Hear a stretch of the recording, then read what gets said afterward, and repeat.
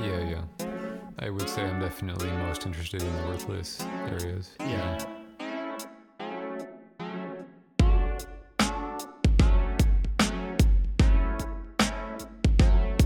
What's my thesis? What's my thesis? What's my thesis?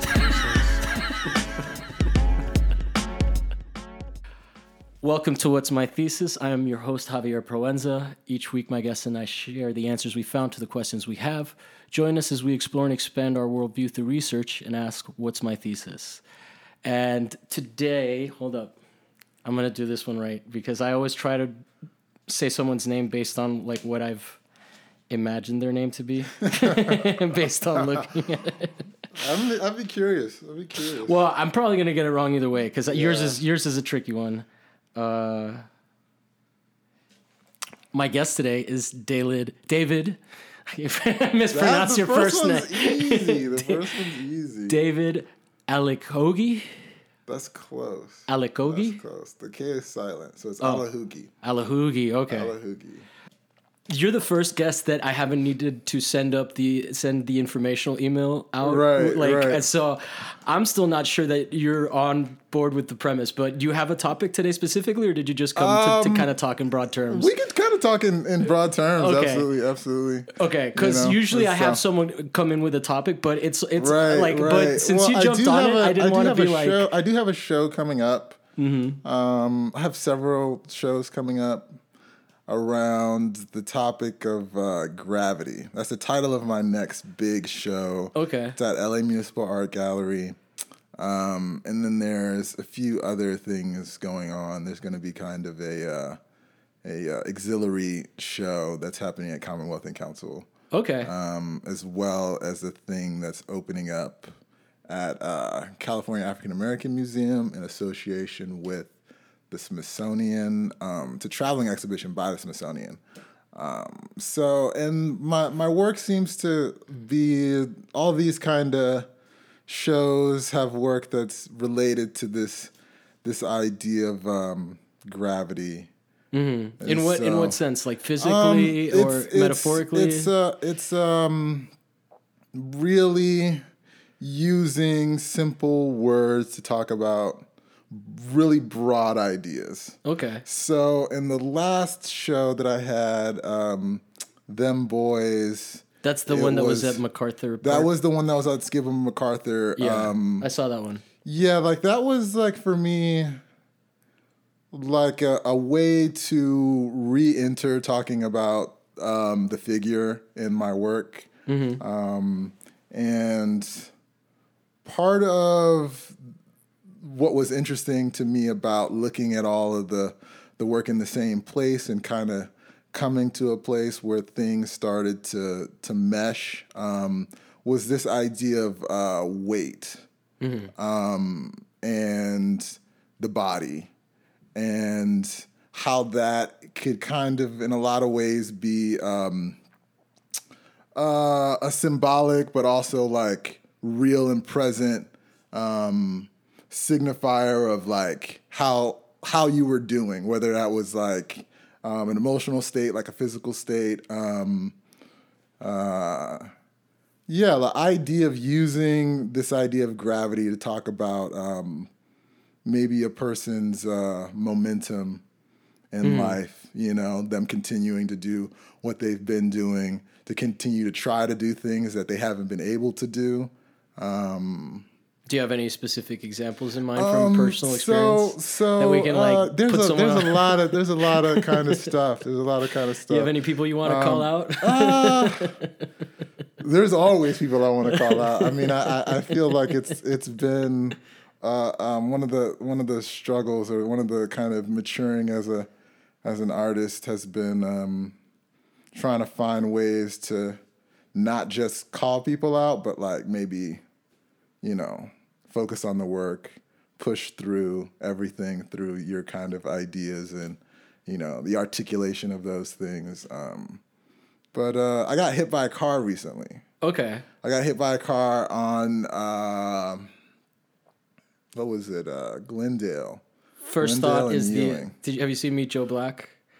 There's like Meet Joe Black. Meet Joe Black. Sounds familiar. it's a terrible Brad Pitt movie, but he gets hit by Right. 2 cars in like one Yeah, sequence. yeah. That was the first thing I thought of. Yeah. Definitely sounds familiar. I might have seen that.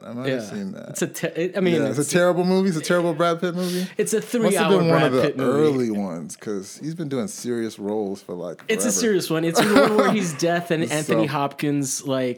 he takes vacation. So basically in that movie, the guy Brad Pitt gets killed and then death inhabits his body and then he starts hanging out with he takes a vacation hanging out with Anthony Hopkins before he collects Anthony Hopkins' soul and then his daughter's Claire Forlani and I don't know if you remember her from the 90s, but yeah. I think I've seen that. I definitely like to know it. I would have to rewatch it, but you probably shouldn't. It sounds familiar. There's another one, another movie like that. I feel like where there's like a real kind of physical character representing like the devil or something. And he dresses up in like a suit or something. I forget what it is. And it's like a Brad Pitt type character, a Brad Pitt type. Is it the Devil's Advocate? The Devil's Advocate? Keanu Reeves? Yes. Oh, you serious? I got it? Oh, okay. Yeah. Sometimes things like that just seem so like, because I listen to a lot of podcasts. So like, that's I like. listen to a lot of podcasts too. I listen to quite a few. Yeah. What do you listen to? So I listen to Reply All. Okay. I listened to, and from Reply All, I found The Nod, which is like a kind of like a black culture podcast. Okay. I listen to, and like I don't listen to this all the time, but I'll have like binge moments with the Jesus and Meros kind of stuff. It's so are these like comedy? Bodega Boys. Bodega Boys is the name of it, and they had a thing on. I want to say it was HBO. It was like a late night show or something. But I feel like the podcast that they do is really good. It's like a it's like a trashy, current events. Okay. News culture podcast, I guess. Where like the usually like the first like 15 minutes is like AKAs and just like AKAs. Introductions, that are like funny and creative. So it's one of the things that I love about it is I feel like there's nothing explanatory about it in the way that you're expected to enter into like at this point they have hundreds and because it's like it's daily. Oh wow! So that's a lot of work. Yeah, at this point they have like so many episodes, and you're kind of just like forced to jump into like what they're talking about, like how they're talking about it, all the inside jokes, and all the inside jokes, and like they give it's like how I can imagine walking into a barbershop that you've never been before, and everybody's like talking about like football. You don't watch football. Or something, right? Yeah. And it's like if you wanna kind of get the really kind of richness of this thing, you kind of have to do some work. Mm-hmm. And as an artist, and just being kind of in a lot of ways like forced to maybe make sure that people are able to see where I'm coming from, or at least like I feel like that's like a little bit a part of my training. Seeing like people give no care to that is like wildly.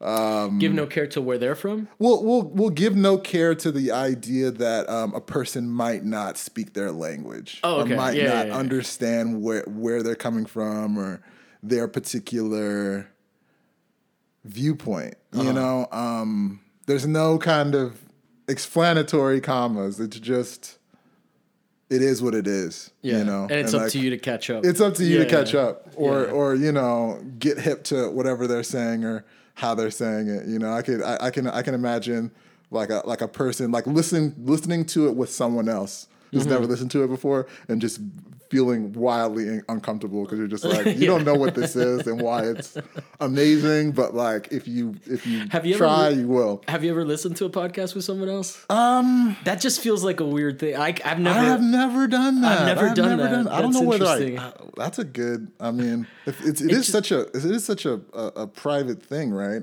Like, I just feel like I would be, especially if it was an episode that I had or like introducing someone to like something that you're into, like, and then you're sitting there and you're like, yeah, right, yeah. And they're like, blank stare. Right. I definitely think that some podcasts are better than others in terms of that. Like, there's all of those really hyper kind of well-produced ones, like NPR-y type, like the NPR ones. What is there's a really good one that, like, I mean, for better or worse, it's like the most hyper-produced podcast, but it's amazing every time I listen to it. 99% Invisible. Have you listened to that one? It's Roman Mars. There's another one on NPR called Invisibilia that's really good. This all American of those Life. Exhaust me though. They do. It's so, you know? It's and you know what's more exhausting to me. Yeah. You know, I think like it's one of those things where the fandom of something makes you not like it. Right. And NPR fans, I mean, not that I disagree with them politically or anything like that, but there is this. There's a taking yourself way serious. Yeah, exactly. You know? And that is, you know, those are the ones that translate better when you're listening to with someone else. I mean, I've never done it, but I can imagine like someone being like, you know what, actually this is good. You're right. Thank you for that. You know? I mean, just the way that people got into Serial was kind of crazy. Right, that's an example of another one. And it was just such a disappointment at the end. And it basically was like every other true crime series like that, like Making a Murder. There's no resolution. And it's all, do you trust this guy? Like, that's basically, I think that and I'm a big fan of one true crime podcast in particular called Last Podcast on the Left. And it's just like... Last Podcast on the Left. The most inappropriate, shit. I couldn't imagine, because it's horrifying. Like, you know, they get into Jonestown Massacre. They talk about serial killers and all of that. Like, I couldn't imagine sharing that, but it's fucking hilarious. And there's something that I think is happening with a lot of those like Making a Murder type documentaries, which like that shit's just gonna fade because it's they're wildly popular on Netflix. Yeah, and I watch them, but but the more of them that I watch, the more I realize like the end result is the same. I don't know if I believe this person is innocent or not, and and I don't know. I can't trust the show itself because it's got its own point of view and its own agenda. Right? It's true. It's true. But I think that my beef with a lot of NPR people is that they think they're a lot more cultured than they are. Yes. And they're just NPR cultured. Yeah. They're like they are part of a mechanism of dispersing things, you know. So that is specific. Yeah. That is specific is the main. And it's very nostalgic about Americana and sometimes about parts of America that maybe we shouldn't be so nostalgic about. Yeah. I feel like there's a lot of people that listen to NPR that have family members of which they say, well, it was a different time back then. And that's like a very, you know, as liberal as you are, that's still an apologizing thing for like people's lives being miserable. And you know, and so it is this like really sticky, like, you know. Yeah, it seems like they have so many different podcasts as well. There's like a lot of different like niches, which I feel like is useful. To have like as like a network of different things which you can look at from different perspectives. But I think that what ends up happening is, you know, they're different subject matters, but they're maybe not different perspectives. And they're and it's a style of production, right? Which I think eventually will sound as dated as like when we hear that Mid-Atlantic like 1920s. From all the ships at sea. What is slick podcast production look like And like, are you kind of subscribing to that? I think, yeah, it is a question, because like that does put you in danger of dating yourself eventually. Yeah. You know, because there is a uniformity to like that kind of production value is definitely what I found. Like where you can just imagine people sitting outside in the yard, Yeah. like taking ambient noise. And like, yeah, I get it that like that sort of paints a picture, but then it also makes me think about the production. But right? I mean, it's like everything, right? I think that podcasting is it's fairly new, right? Like when did the it's like probably the a decade and 15 years in. it came out of the iTunes stuff, or Yeah. I forget like how this whole thing started, right? But I think that everything kind of has its own language, right? In terms of storytelling. Yeah. I feel like a documentary film definitely has a particular language.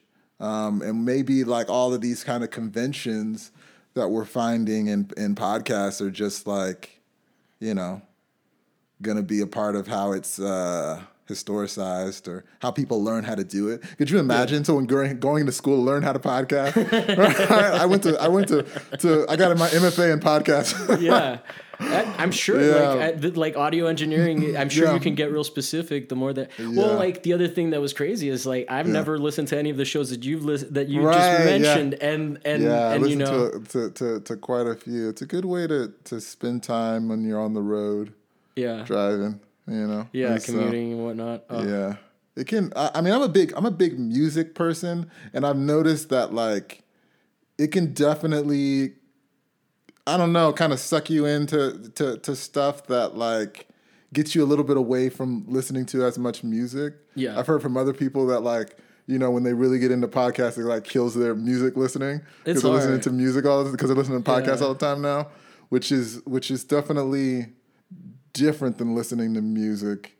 I would say, yeah, especially considering the fact that I mean, a lot of the podcasts I listen to are, you know, friends talking about stuff usually. Yeah. But they more often than not end up informational to some degree, you know. And I think that people nowadays are a little bit on information overload. Like they're being like told about stuff like all the time, you know. Oh, I'm definitely always good news, bad news, you know, like. I was just thinking we were walking down the street, like how much I dislike people putting stuff in my hand. Yeah, you know what I mean? Like, and that was such a hostile. Like I didn't even understand like, what his approach was. He's like, "Hey, someone's coming." Well, it's like the idea with sales is to ask open-ended questions. Yeah. Right. You know, and so you ask a person a question that like and then you kind of, you know, you're provoking a later kind of. Or extended interaction, and that's always like frustrating, you know. And I think that podcast definitely there is like a danger with it being like another with the iPhone. Oh the news addiction, feed, the scroll fatigue, exactly. Yeah. Right. I don't know. Though. I have a little bit of that. I have a little bit of that. I can't stop myself though. So yeah. I don't know. It is nice to sort of. Music doesn't do that.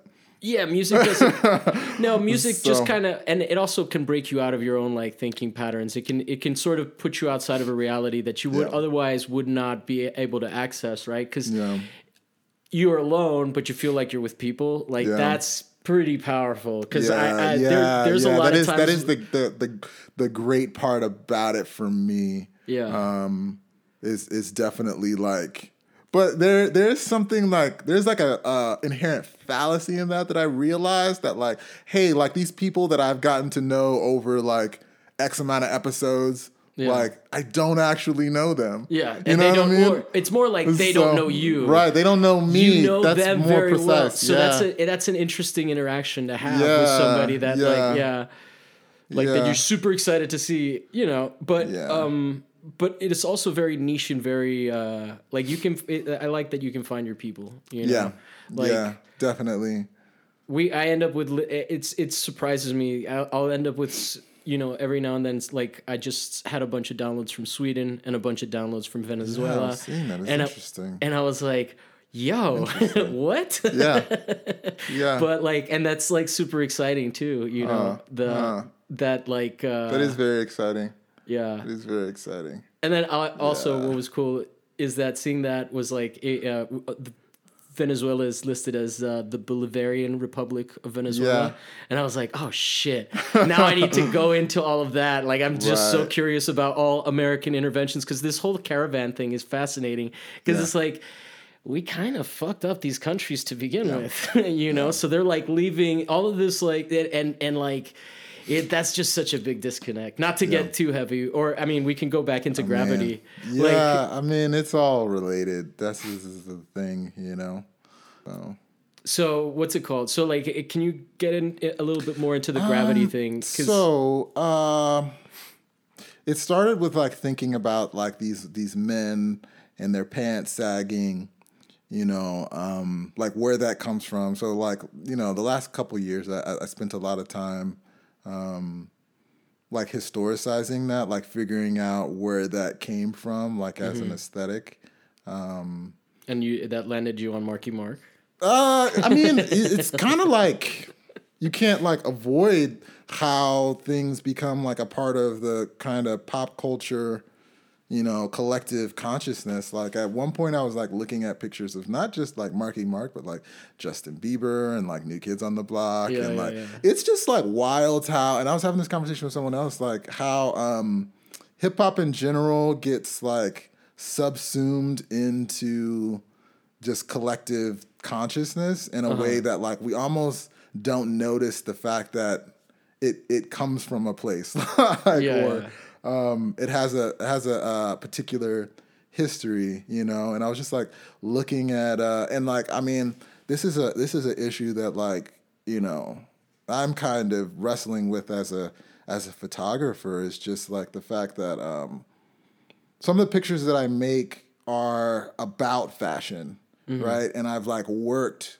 as a fashion photographer, but my intention when making that work was talking about like how when you see men like this with their pants worn like this, it brings up that like that pearl clutching kind of reaction. Instinct, and the fact that like that's what racism really is. It's not about your particular kind of skin color, because I feel like that is an instinct that anybody can have. Like anybody who is capable of feeling fear, or we can have a reaction to skin color. Is what you're saying. Could have a reaction to anything like that. Anything that like you would see a person and you would have various things that would like identify them as particularly like dangerous, or the possibility that they could be dangerous. And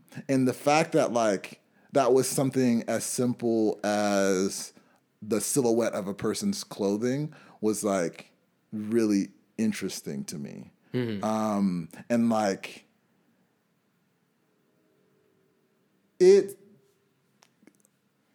doing that research, I ended up like looking at the ways that American brands were able to be like repurposed in these ways to like specifically like Polo and Tommy Hilfiger and like Nautica and like really did a the lot brands of these, repurpose themselves like that, or what's fascinating is I think that so brands in my work have been like a big kind of topic and something I've been like thinking about for a really long time, because we're all like we're born naked. We don't have any kind of like tattoos. There's no signifiers. There's nothing. We have nothing. Yeah. Right. But the reason why brands are so important is because it allows us to look at a person, see like the types of things that like they buy, and situate them in proximity to ourselves and be like, this person is this much like this, or this person is this much different than me. Yeah. Right. There's like this line in the movie. It's like I forget what it's a John Cusack movie, High Fidelity. High Fidelity. He's talking about it's not. I think I know. It's not what you're like. It's not what you like. It's what you like. Yeah. And like that. That's a really interesting. No, that is a kind of line to me because it's quite true. Yeah. You know, in terms of like how we express like identity in a lot of ways. Like these pants, for example, Dickies pants. You buy these at like Home Depot. Yeah. Right. So it's a bit of a punk, like it's a bit of a DIY-ish. And this is the thing, right? Because like the fact that like it's sold at Home Depot means specifically that it's being marketed to people that either work in the construction or remodeling industry or find themselves in those parts of the kind of like retail landscape. Yeah. Right. So in a lot of ways, like the fact that like I don't do that for a living, you know, even though like I'm an artist, I'm at Home Depot all the time. Right. But you're not like, you're not using the pants in the way that the designers are intending or are marketing them. Yeah. Exactly. But if you go to like and this is like even in Dickies marketing and history, you know, of course, it's like Dickies is known as like American workwear, right? You know, and like they've kind of expanded that. You buy like Dickies scrubs and like Dickies uniforms for like different types of. I feel like they make uniforms for people that work, you know, as like firefighters or what is the ambulance guys? You know, there's EMTs, which are kind of dope uniforms. Yeah, they're dope uniforms, right? Yeah, they're pretty. I didn't know Dickies made those. It's interesting because like in a lot of their branding, they will see the fact that like there's guys, you know, like skate guy. I grew up, you know, skating in Southern California, so like I think about Dickies as what I wore skating in high school. Yeah. Right, and like. Now that they have seen that, you know, this is a part of their market, they recalibrate their branding for that. Yeah. And that's something that I've noticed. Well, Levi's had that. Pioneers. And that was a really good campaign. Yeah. I mean, I still have a jacket from that time period from Levi's. It's dope. Tommy Hilfiger has done that. And there's a lot of interesting. So which campaign did he do that? Because the most I remember them being hip.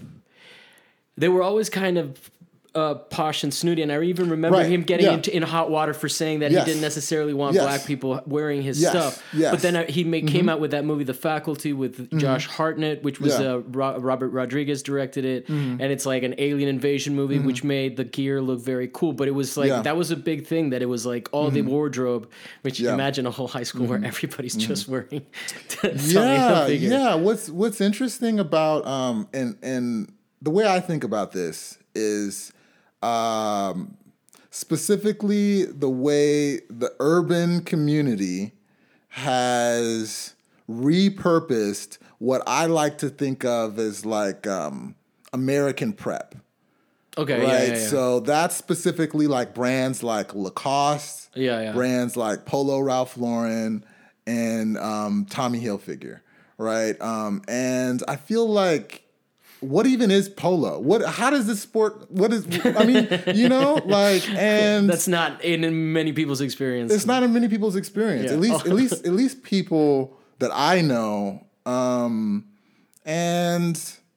you know, even something like Lacoste is like, I believe it's associated with like tennis or something like that. Yeah. These are like, you know, country club brands, right? Yeah. But I feel like there's like, if you listen to enough hip hop, then like polo is going to come up at some point, you know? And the fact that it symbolizes in a lot of ways American wealth, or the idea of American wealth, Yeah. You know, That's interesting and freedom. because I think probably when those brands started out in the 80s, there was definitely a making it look like you, like being rich was cool. Being right? rich was cool. Was yeah. like, you know, and that's Yeah. why the whole image of the 80s Yeah. is very much like that. And so those brands probably came out of that, and then to stay relevant, they Yeah. ended up, you know, being I can't think of the word, but we started being like consumers that would start to buy into that image and perpetuate it Yeah. within yeah. their own culture, even though, yeah. Yeah, and like now, you know, when I see Tommy Hilfiger's branding, I'm like, you're directly like targeting, Yeah. and it's all in how the photography happens and the different ways you choose to kind of style the clothes, right? So like, because can you get more specific about that? it's like something as easy as changing the way the clothes like fit. Okay. Right. Yeah. So A little less preppy, a little bit little more less preppy, loose fitting. Yeah, like is he doing like baggy the ability. pants? I mean, definitely doing baggy sweatshirts. Definitely Okay. doing baggy sweatshirts. But is he doing the pants? And not baggy pants, saggy pants, I guess. I mean, Because there's a difference now. Yeah, Because yeah, now, of course, of course. but for our generation, it was synonymous. Yeah. So yeah, I feel like the way the clothes are styled speaks to a definite effort in thinking about the demographic, or thinking about like the market, who's buying these clothes, and the people that are buying them, are they listening to hip hop, more specifically whether or not like they're from the urban community or not, or are they listening to hip hop is the question, you know, that I have. Like how do they identify, how do they like situate themselves? And I think that's changed, you know, since the 80s or 90s, when all of that kind of Tommy Hilfiger doesn't like black people kind of stuff happened. And that's something that's really fascinating to me, even in the context of like, you know, a brand like Nike. Yeah, all that stuff is pretty interesting to me. Like the Kaepernick stuff? Or? Like the Kaepernick stuff. Not to get too topical, but yeah, the Kaepernick stuff. I was really interested in. I saw the commercial and I was like, what? Yeah, yeah, and it's all a recalibration of branding. Yeah, definitely. You know, is what it is. Like looking for an opportunity to say, hey, this is for you. Go buy it. Yeah. You know? And I think that like sometimes people forget the fact that like that is almost always a calculated business move. Yeah. You know? Especially like in the context of you know, the Tommy Hilfiger stuff. Have like, you seen? We can't like forget that this person said these things. No, right? it's crazy. You know, and even with Nike, like, but even think about what he's saying when he says that. He's saying like, you're devaluing my brand by buying it. It's like that's essentially what how I understand it. I haven't read any articles on how it went down, but that's basically what it sounds like to me. You know, we've worked really hard to make this, and but then that's like. That shows his short-sightedness at the time, not really aware of what hip-hop was going to become. Because like now it's just inescapable. And I don't mean that like in a negative sense, but it's definitely a different hip-hop than the one I grew up with, you know? Yeah, but that's the kind of real power of like subcultures and their ability to kind of really kind of use or reclaim different brands or objects more specifically. Like I think that's kind of what hip hop is really all about in a lot of ways. In what sense? Like being able to like take something and like make it into something else. You know, is at least like how I think of it.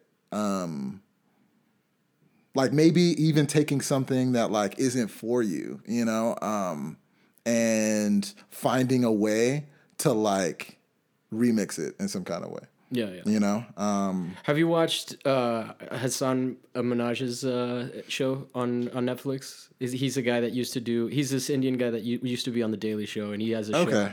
It's really good. What's the name of it? It's called The Patriot Act. It's like The it's Patriot Act. Interesting title. well, yeah. So- There's a lot of. He did one on Supreme, which is why I bring it up. Wow. Okay. And I'd how. be curious about that. Yeah, no, you Yeah. would fucking love it, you know. Yeah. And I bring it up because you're wearing a Supreme shirt. Yeah. But yeah, I had no idea about how that whole system works. But Yeah, it's it's really fascinating. Being from LA and being around when like Supreme wasn't what Supreme is now, and just like how hype Yeah, that's basically what it's all. to really dictate value, at least like, you know, real value, like street value. Yeah. You know, not like MSRP, but like what it What's MSRP? right. Manufacturers adjusted retail price. Oh man, you are doing your research on this. Yeah. It's like, I mean, I'm curious about all that stuff. Because So- it's like I mean, when you're thinking about art as a business person, or when you're thinking about like the business of art, you kind of, I mean, that's what it is. It's like hype is a part. It's like a part of like how, you know, a particular. Because I'm not saying that like me as an artist, I am a brand, you know, but I'm saying. But it wouldn't necessarily be like it would not. It would turn off a lot of artists. It would turn off a lot of artists, but the it's not reality necessarily untrue. It's not necessarily like untrue. I think that it's like people. I think that's people also buy into generational. people buy into the artist, their identity, their history, and me personally, and maybe this is like something that really like is gonna piss off a lot of artists. Is like I'm not like particularly I'm not particularly like married to the objects that like artists make. I think they're like they're kind of residue or like trinkets, you know, in terms of like having like a cultural conversation that is like of a time. It's like what I like to like think of it as, you know? And I think that like it's important, and I don't think like people think about this enough when buying Supreme, is that like, do you want that thing that Supreme made, or do you want to be the type of person that wears Supreme? Yeah. You know, and I think that like when buying art, I don't think that people think about that enough either, but inevitably it becomes a part of the background like stuff. You know, it's just like, I don't own this David Hammond's piece, but like I own a David Hammond. Yeah. You know? It's not what you like, So- it's you own. Yeah. Yeah, it's just like I'm a part of the people that like are into this, Yeah. right? Okay. I actually. yeah. Okay. Yeah. Yeah, and like I think that Supreme's brand That's has interesting that you say- power. that's You know, it's just like, oh, I'm like of the Supreme people now. Yeah. You know, for better or worse. You know, Yeah. so I definitely think that it's definitely not. It's definitely new. It's definitely new. I definitely come from a I don't know. What the hype is new? We'll like having to contend with that question now, right? Because it's like so another like Supreme shirt that I like have that I like to wear a lot is like Nan Golden, like has like some of her pictures from the Ballad of Sexual Dependency. Okay. But it's a Supreme shirt, right? And like, so I'm a big Nan Golden fan, you know, and I feel like the power of the picture oftentimes comes in second to the brand of the shirt, Yeah. you know, which in a lot of ways undermines what made Supreme such a like interesting streetwear brand, you know? it's just like tricky. It's like I think that Supreme as a brand has almost gotten like too hyped up to really do Supreme type stuff anymore. Yeah. you know? Yeah, no, that makes sense. And now the only thing that people want is like, box logo Supreme shirts, which is like sad, I'm sure, from the perspective of like a person trying to make cool Supreme shirts. Yeah. Like, I mean, it doesn't matter what the object is for people. They just want to have one of them. Yeah. And they want to have the one that everybody knows is one of them. Yeah. Oh, yeah. They don't want the low key one. No. The one that takes, which yours is low key. Yeah, I mean. Yeah. Maybe I'm a around the way kind of Supreme fan, I guess. But I think it's a generational thing too. I don't think. Yeah, that's the other thing that I was gonna say. I think especially with art in terms of I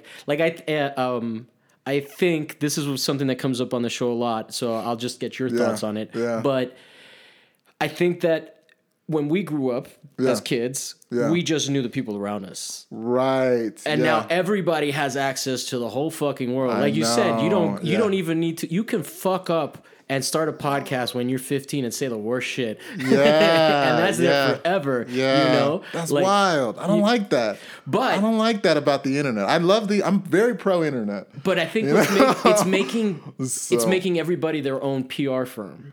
And everybody's savvier than because I don't know if you remember what Facebook was like in the early days, but no one knew how to use it without making other people cringe, right? Yeah. Like it was. But don't you feel like that has the possibility to like really like strangle people's, expressive potential, because they're their own PR firm. I think what it does is it takes away some of the mystique that art has, right? In terms, because what you were saying is that you're not even so much interested in the particulars of like the objects that artists make, which to a certain extent is becoming the case. It's like the art is becoming less relevant than the artist itself a little bit, right? And through the process of just I'm hesitant about that though. I'm hesitant about that. I don't necessarily. I'm not saying if it's a good or bad thing, but I just love stuff. No, I know. But love records, cameras, all this kind of stuff. But there's a whole generation that doesn't understand. Yeah. I'm trying to get rid of books, because it's just like my apartment can't. I'm in this nice little rent controlled spot that I want to hold on for a while. I don't need all these books. I feel like ideologically, I want that.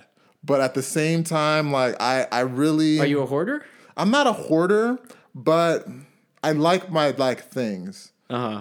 I like your my vinyl. books, my vinyl. Your collections. My collections. And it used to be like sneakers for a while, and then it stopped with the sneakers, fortunately. Was that getting out of hand? It wasn't getting out of hand. I guess I just felt like I wanted more... I guess I wanted objects that had the ability to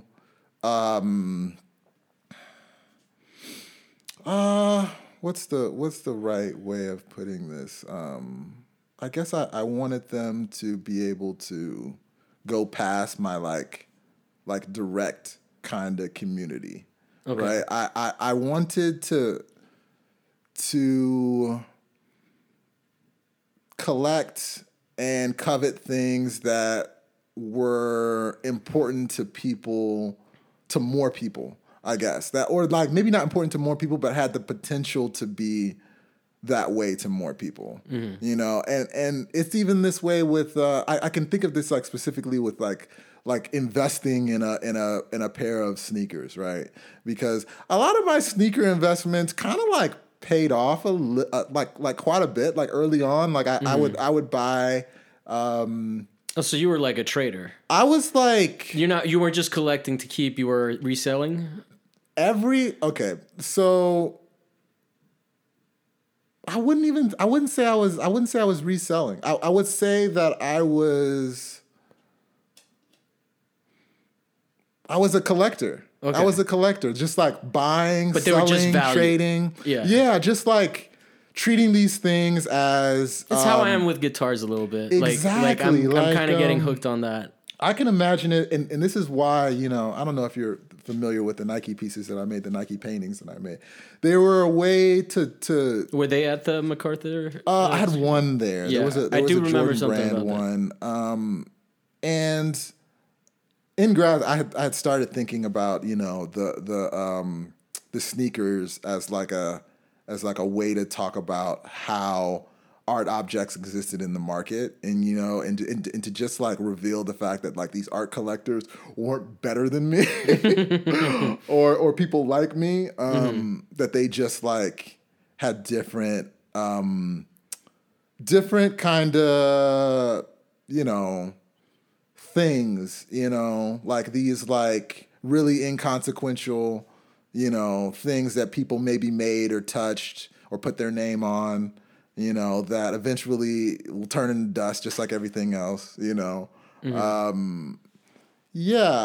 guess I just wanted to reveal the fact that like art collecting is just like another niche of collecting. Yeah. You know, another type of thing that you can buy and want. It's you know? Yeah, you get to another type of consumption. You are the type of person that is wealthy enough to have taste. Right. Yeah. And maybe act on that. Yeah. Maybe the stopping with the buying the sneakers thing was like a way to maybe not just stay situated in a particular type of we were talking before about you know, the things that you buy being like, you know, indicative of your particular like community. You know, maybe it was like a way of like trying to escape that, you know, and this goes back to the gravity thing and like momentum. But yeah, I was having this conversation about Yeezys, you know, because I'm a big Kanye West fan. Still, after all that shit, I backed him up for a really long time, and I still like. I feel for him. Yeah. I cannot imagine what it's like to be Kanye West. Right. And to me, it sort of seems like from what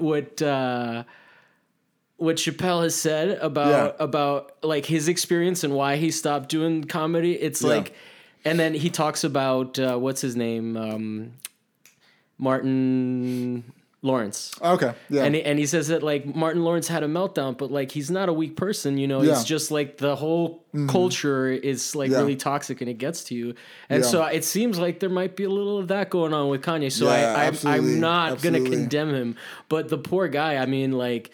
He's saying some crazy... He's saying some wild stuff. Yeah. And like... some absolutely wild stuff. And I think that sort of goes to like just how you know, how these little subcultures can kind of close you off from what your fan base can even really like. We were talking about, you know, the idea of, you know, you have to be your own PR firm in this kind of like post-social media age.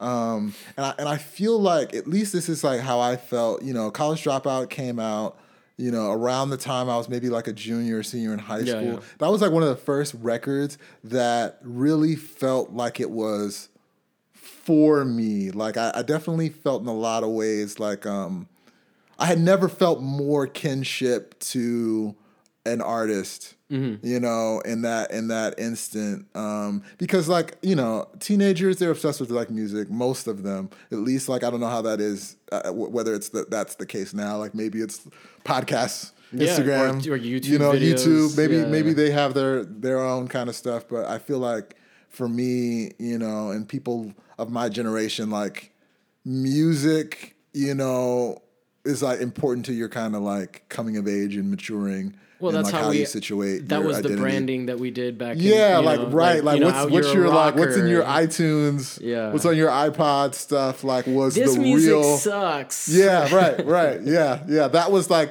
that was like you like huge. this stuff? Yeah, definitely. Where I the do mixtapes, making mixtapes was my move for the ladies. Yeah. Oh yeah.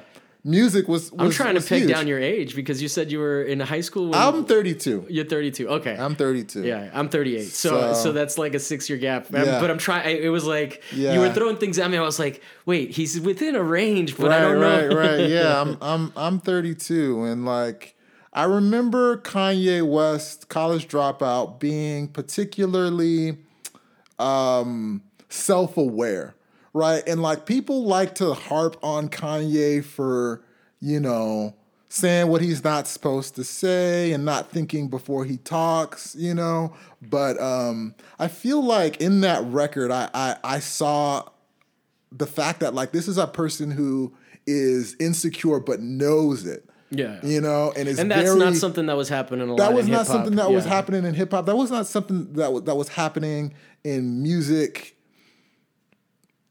Period. Really, I feel like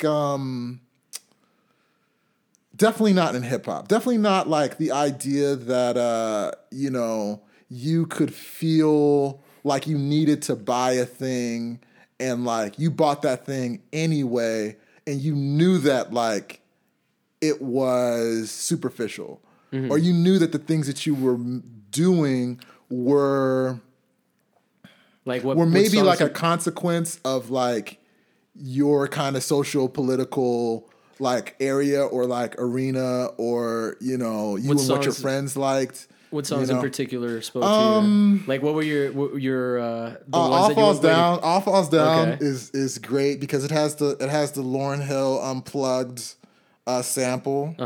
And he's just like talking about buying things, naming your kids after cars because you can't buy this car. Yeah. There's one particular line where he says, "I spent like $400 on this just to be like niggas, you ain't up on this," and like that speaks to like this idea that you're buying things to kind of maybe be like, I am not like the guys that wear Jordans. I'm like the guys that wear Balenciagas or whatever. yeah. Right? Like I bought different than that, into yeah. I bought into being different than like the guys that buy pants at Home Depot. Yeah. Or whatever. Like now you get to like have a person look at what you have and be like, I feel kinship to that person. And maybe that person has like a higher kind of social or economic like status. One, I think that hip hop does a really good job of unraveling that, but I think that's particularly self-aware. Yeah. And No, that definitely. like, I don't think that he gets enough credit for that. They kind of just like I feel like people see a lot of the unhingedness of, the types of things that he says, but like, and more often than not, it's probably true. The criticisms are probably true, but I think that like most people are particularly bad at admitting when they're wrong or admitting when they're like flawed. And I don't think that he has that problem. And I think that's a powerful tool as an artist. Hold on. I'm with you on flaws, but when he's Okay, wrong, okay, that's fair. That's fair. He does tend to be like I'm right about everything. yeah, and that must be exhausting. That is exhausting. Collaborate with that him. is exhausting because like there's nothing worse than I can even think about this when I'm having studio visits with people. Yeah. There's nothing worse than an artist who like you can't tell them anything. It's like why am I even here? Yeah, Why am I even if it's already done, It's already you just done. want me to see how awesome Yeah. it is. Right, Yeah. right, yeah. But self-awareness is like something that It was definitely that- not common in hip hop. I think, Right. or I mean, like Drake is considered emo, so Right. right. So even you've got Drake doing that now. Is he though? I think that that Drake is... Or he's been called that. I think that Drake is a fantastic songwriter. I think that I'm not that familiar with his work. I think that, I mean, he's like, you know, of the caliber of any of the best, you know... Puff Daddy. I mean, any of the best, like songwriters, right? Like the people that write songs, you know, that, you know... Like, people, not even in the genre, just... Like, I feel like Drake songs are going to be played on the radio, like in the same way that like Michael Jackson songs will be played on the radio. Yeah. You know, like... But for me, it's better than like, you know, like... But nothing that he does is particularly honest or feels earnest. I don't think that... I don't think that I've ever heard much of a Drake record that felt particularly earnest and that it came from a place. Well, started from the bottom. Is it really true? Yeah, not really. Yeah, he didn't start from the bottom. Which bottom? Like you know? Degrassi. I mean, yeah. I guess everybody's got their like struggle. Crew of friends, and they're just like, remember when we was this? Remember? Yeah. You know, but no, it's a good anthem, and everybody feels it. Everybody, like, it's a good anthem. He's a great songwriter. I feel like he has the ability to really, you know, make music that a lot of people from a lot of different communities like respond to. But I feel like the problem with that is the fact that like it's not specific, it's not about anything, and it feels dishonest. And so is he like a Kevin Hart comedian type? I don't know if you're as into comedy as I am. Where it's like... Is Kevin Hart that to you? I don't think he's... It's kind of like everyman's, I think he's an everyman. I think he's like... I think he's funny. I like him in movies. But his stand-up, I think is for a very specific set of people that... I haven't seen enough of his stand-up. Yeah. I haven't seen enough of his stand-up. But I think that he's kind of mainstream, palatable to... Because he's talking about being short a lot, you know, and a lot of that.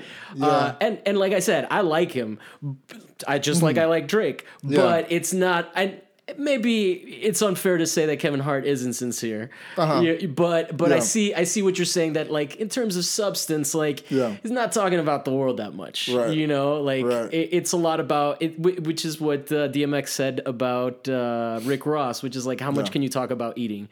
You know, it's like, you got this stuff and you're badass and you're friends with LeBron James and you guys are on the phone with each other, but like, you know, all of that. Yeah. And then, I think that everybody's different in terms of like what they demand from their art. You know, everybody wants different things. I think that like, I don't know whether it is generational or not. I guess I just want to feel like I'm okay with an artist, you know, making it, like really making it, just getting checks, getting paid. Yeah. You know, if I feel like I got something, you know what I mean? Like, and I don't feel that way with a lot of...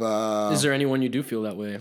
I feel that even when Kanye makes something really terrible, I feel like he gave me something. Yeah. He gave me something that like came from a place that was like personal, and it was that compromise is, to me, I don't know whether it's always like 1-to-1, but I guess I just like think about like how bad the business of art making really is, you know, like the fact that you know, this is like it's like you're giving people a little bit of a part of yourself, right? And like I think that there's different ways to do it, right? You can turn whatever you're doing into something that is unrecognizable from what you would consider too personal, or it's like distant enough from what you really think or who you really are to the point to where it feels comfortable. Like that's like a compromise, and you can get like paid less for that, or you can like really, really, really like put yourself out there. And I think in exchange for that, you should be paid. Yeah. You know. No, I can see that.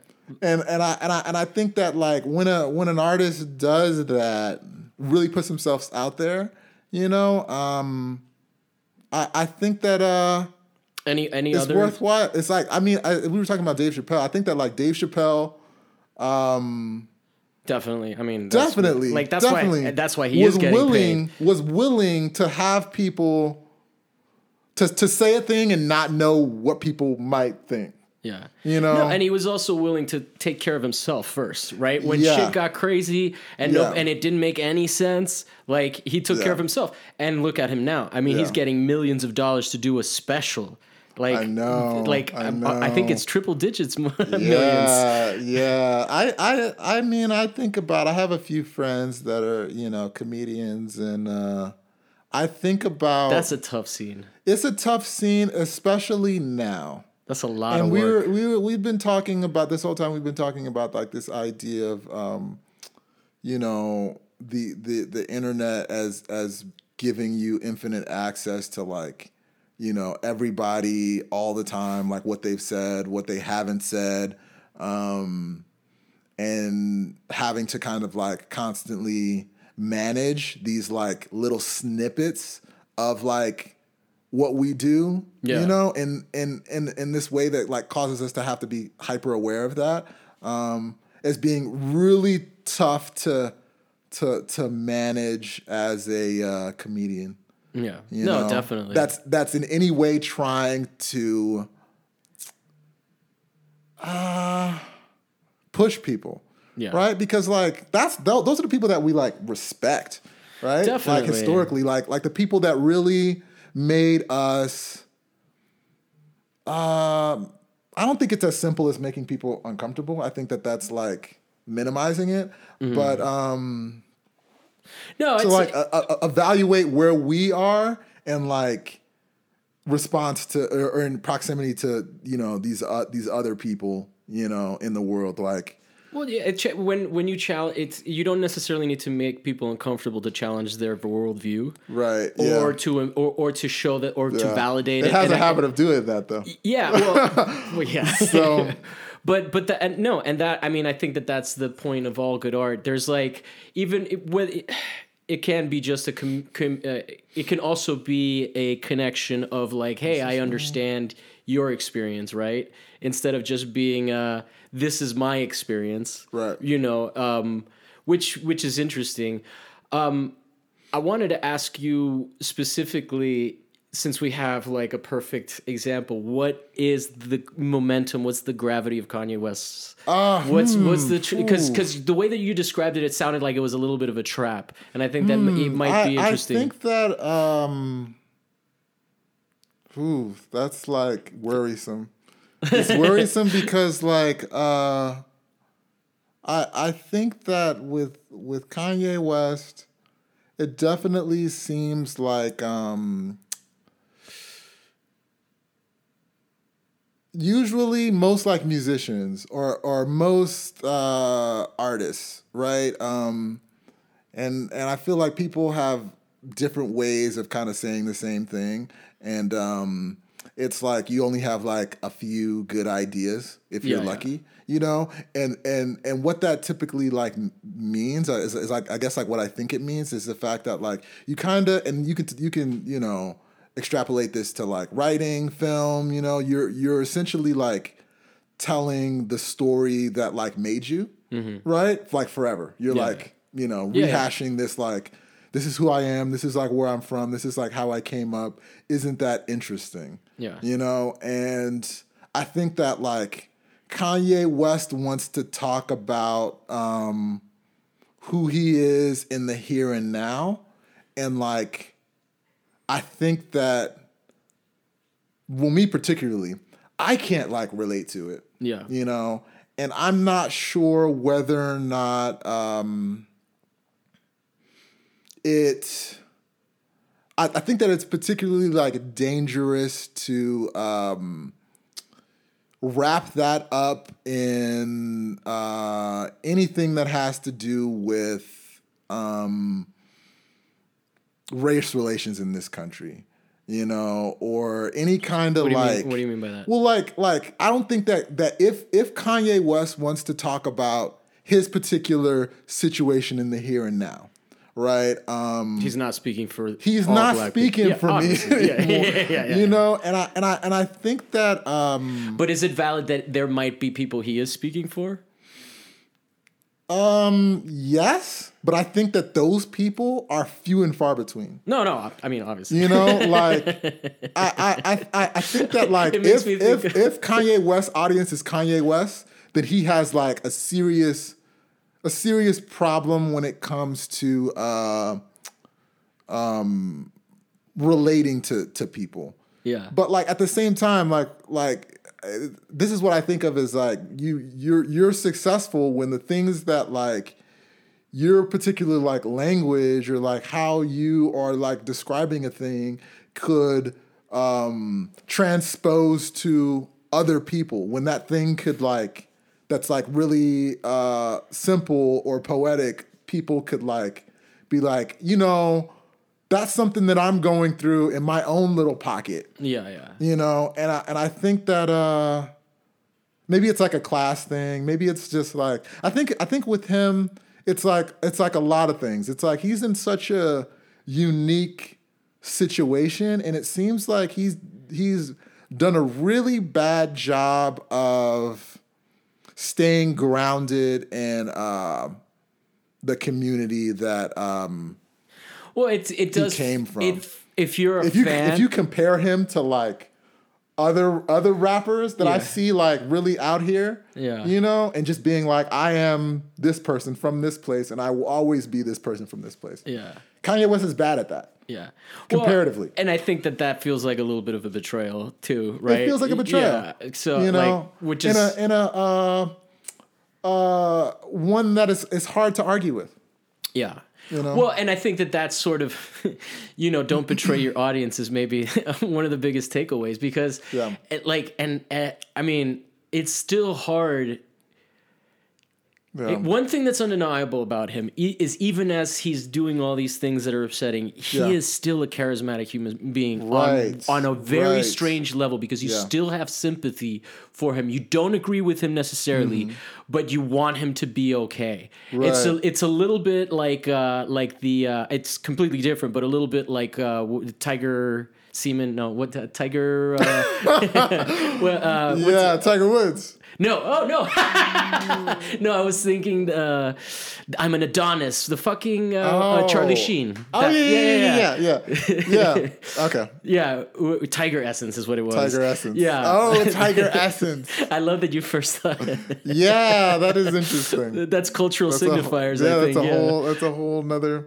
Yeah, I think as we're talking about golf and tennis sports and well, and all then that stuff. I was gonna try to bring it back around to something.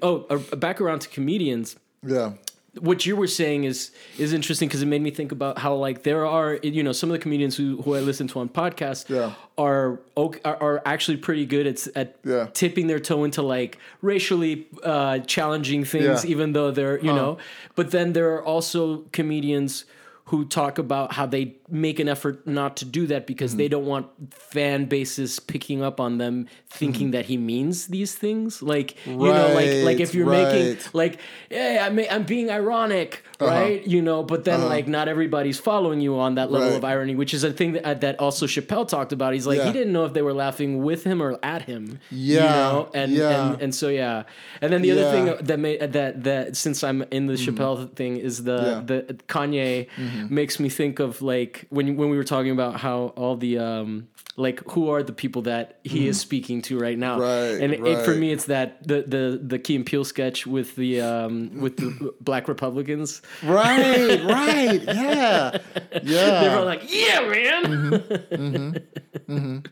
Yeah, and is it that simple? Is it that easy to dismantle a person's like ability to appeal to or feel related to everyday like Black Americans? Is all it takes is like being a successful American business owner to like all of a sudden be like, actually, I like think that. You know what I mean? Like, I get what you're saying. You know? I lost you for a second there, but now I understand. Yeah, it is crazy. Well, and I think that I mean, it's definitely happening in Silicon Valley when you have these people that are socially liberal, but they're fucking assholes. You know, like they're you know, and that's like that's capitalist. It's this very socially aware. We're conscious, blah blah blah blah. But fuck everybody. We union bust. We don't give a fuck. Like Elon Musk is not a good man in terms of like traditional liberal values, but he presents himself as such, you know? Yeah, there's this kind of environmental kind of, this is the point of all of this. Like the goal is for, you know, Let me ask you something. Do you, because there's a lot of talk right now, and like not to get too much into politics, but do you feel like there's a similar sense of betrayal in terms of like the Obama years not necessarily being, and also it goes back to the Clinton years of like, we vote these people in and we don't really get that much in return. Is that something that you're feeling, or are you much more hopeful? Particularly about the Obama years? No, particularly about just like Democrats in general. Oh yeah, absolutely. It's a cumulative thing. Absolutely. I think the problem with the Obama years is that now all the racist people that were extra pissed off have their guy now, which sucks. But I think like if you really look back, NAFTA, all of these things where they were like, yo, we got to fight. I feel like we can do like a whole another podcast. Yeah, for sure. You're welcome anytime. Dude, we're friends now. You're welcome here anytime. But go ahead. Yeah, like the idea that, you know, I think that people felt this, you know, quite a bit. Democrats felt this. I think that Democrats still feel this, you know, like this idea that, you know, things maybe haven't gotten done. And the fact that like maybe we're supposed to like win this election, you know, is like a indicative of that. Like, you know, maybe. Do you feel like people were trying to tell you should vote for them, or did you feel like people were actually legitimately trying to appeal to your vote? Because I didn't feel. I think that people were trying to tell me this person shouldn't be elected. Okay, yeah, you know, that's very specific. And is that motivating? That is true. That is absolutely true. But it's like I think that it is cowardice. I think that it's like so. I take so much issue with it, but it's like, you know, a very conventional political strategy, you know, that in this instance didn't work at all. You know? Hasn't worked ever. So I mean, because with Bush it didn't work either. Right. You know, right. When in the second term. Yeah. I you know, I get very frustrated with that. So I don't and like to some degree I want this show to be a little bit of an escape, but we are talking things that are sort of related to that. But I do feel like there is this sense of, you know, I think to cite again on the show, Harry Kondabolu and also Hassan Minhaj has talked about this, but just this idea of I gotta get up on this stuff. Trust the system, right? Trust the system will take care of it. You vote for the lesser of two evils. But now there's this. Now there's so this. Gross. But we're getting to the end of that being feasible, right? Because if we keep voting for the end of the lesser of two evils, we're not gonna have a planet anymore. Yeah. Right. So it's a pretty interesting. Like we've reached the limits of that. And we're still gonna hear it. Yeah, you know, it's not gonna go away. And so that's kind of where I get like I sort of lump the NPR crowd. Yeah, you know, like with these people that are like, she's qualified. But she doesn't agree with my policies. So you know, like it's a very interesting like rhetorical space that we find ourselves in where we're like, you know, okay, last year I voted for the person that you guys told me to vote for. It didn't work. What are we going to do next? What's the next plan? We don't have another plan. I think I'm still going to try to be practical, you know, and I mean, this last election too. It's nothing I can do other than try to think critically about it. But these are like, you know, these are questions that I have, and like, people definitely like don't like when you bring it up. Yeah, no, absolutely. But yeah, I do listen to in terms of like comedians, I do listen to a bit of Joe Rogan. He's dope. Yeah. I mean, I feel like a lot of people, whenever I bring that up, they just like, you listen to Joe Rogan? Yeah, it puts you into a category. Yeah, it's weird though because I feel like he's one of those people that inevitably like I'm gonna disagree with like a lot. Yeah. But I can imagine like having a civil conversation with this guy. Fascinating one. Yeah. And that is very seductive to me. Like the idea that like I can have a conversation with a person that doesn't agree with me on everything that could actually be generative is like really like that's like a provocative idea to me, and it seems like I'm drawn to those kind of people. He seems to be. This is my impression of him, and his career has been an interesting arc. Yeah, from news radio the kind and all of that. Yeah. Fear Factor stuff, and then he's doing the MMA stuff. Yeah, it's weird.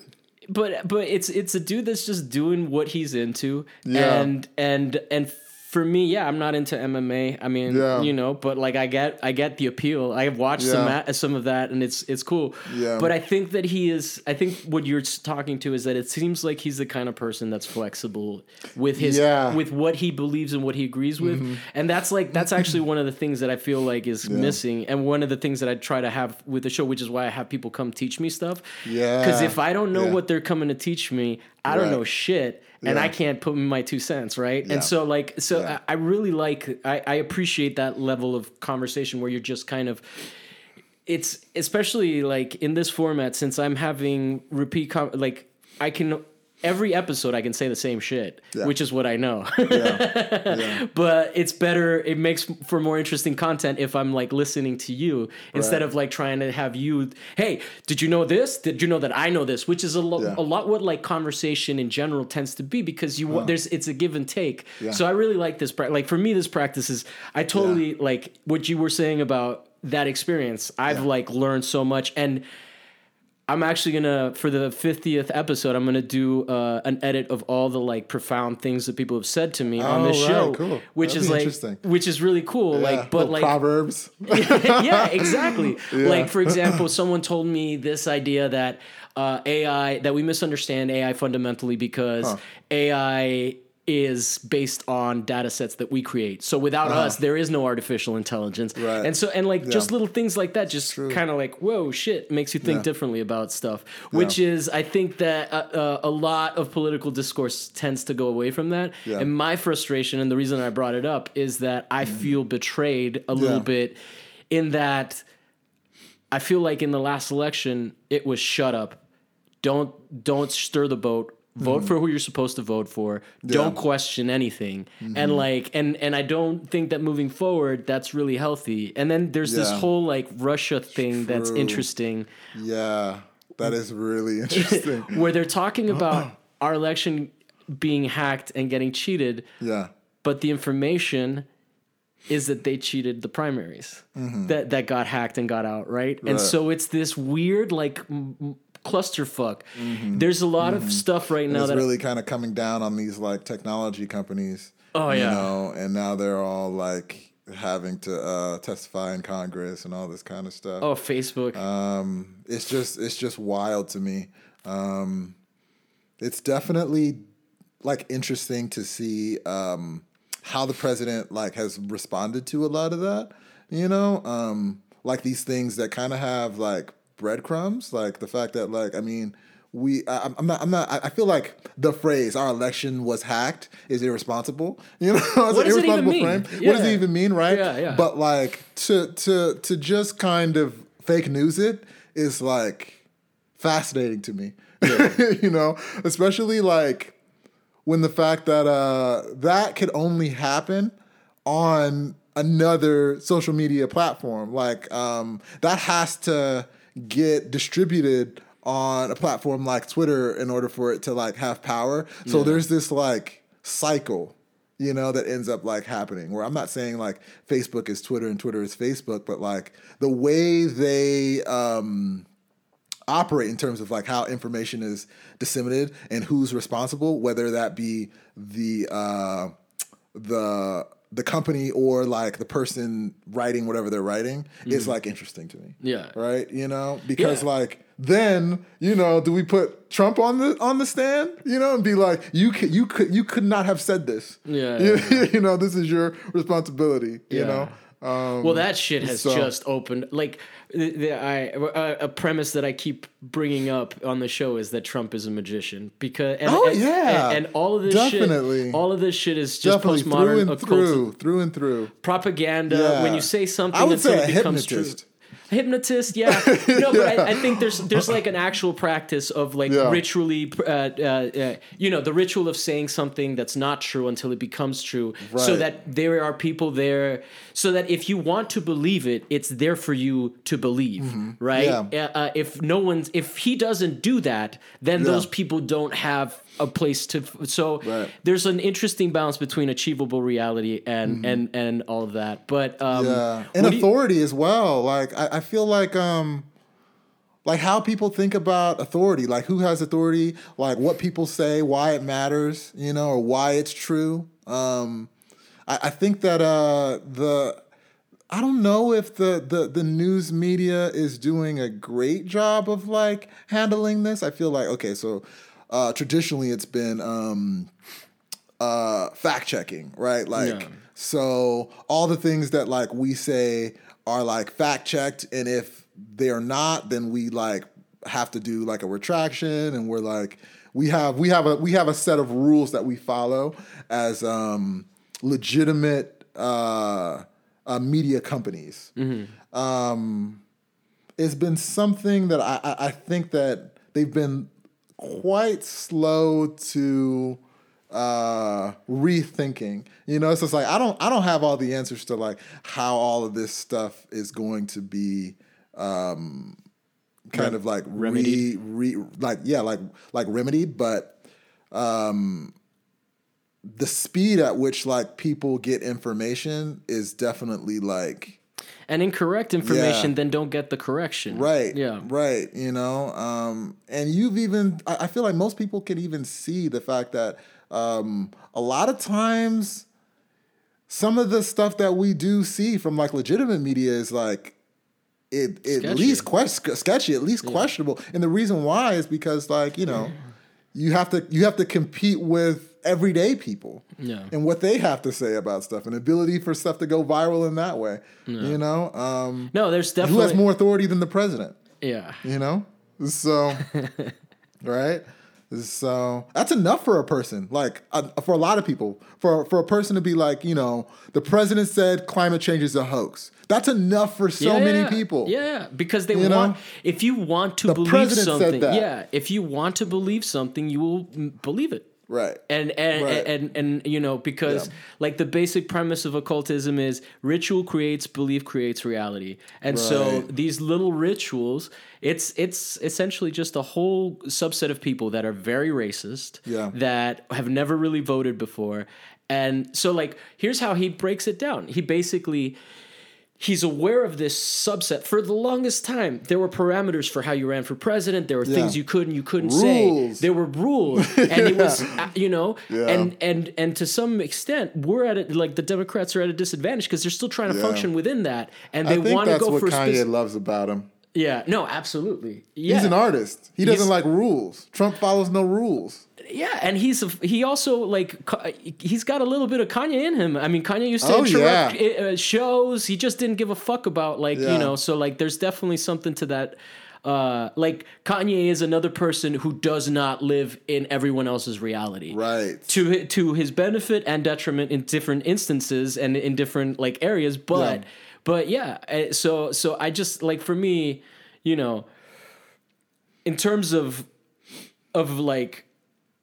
Speaking of gravity, I think that there is a lot of I think there's a savviness to culture Yeah.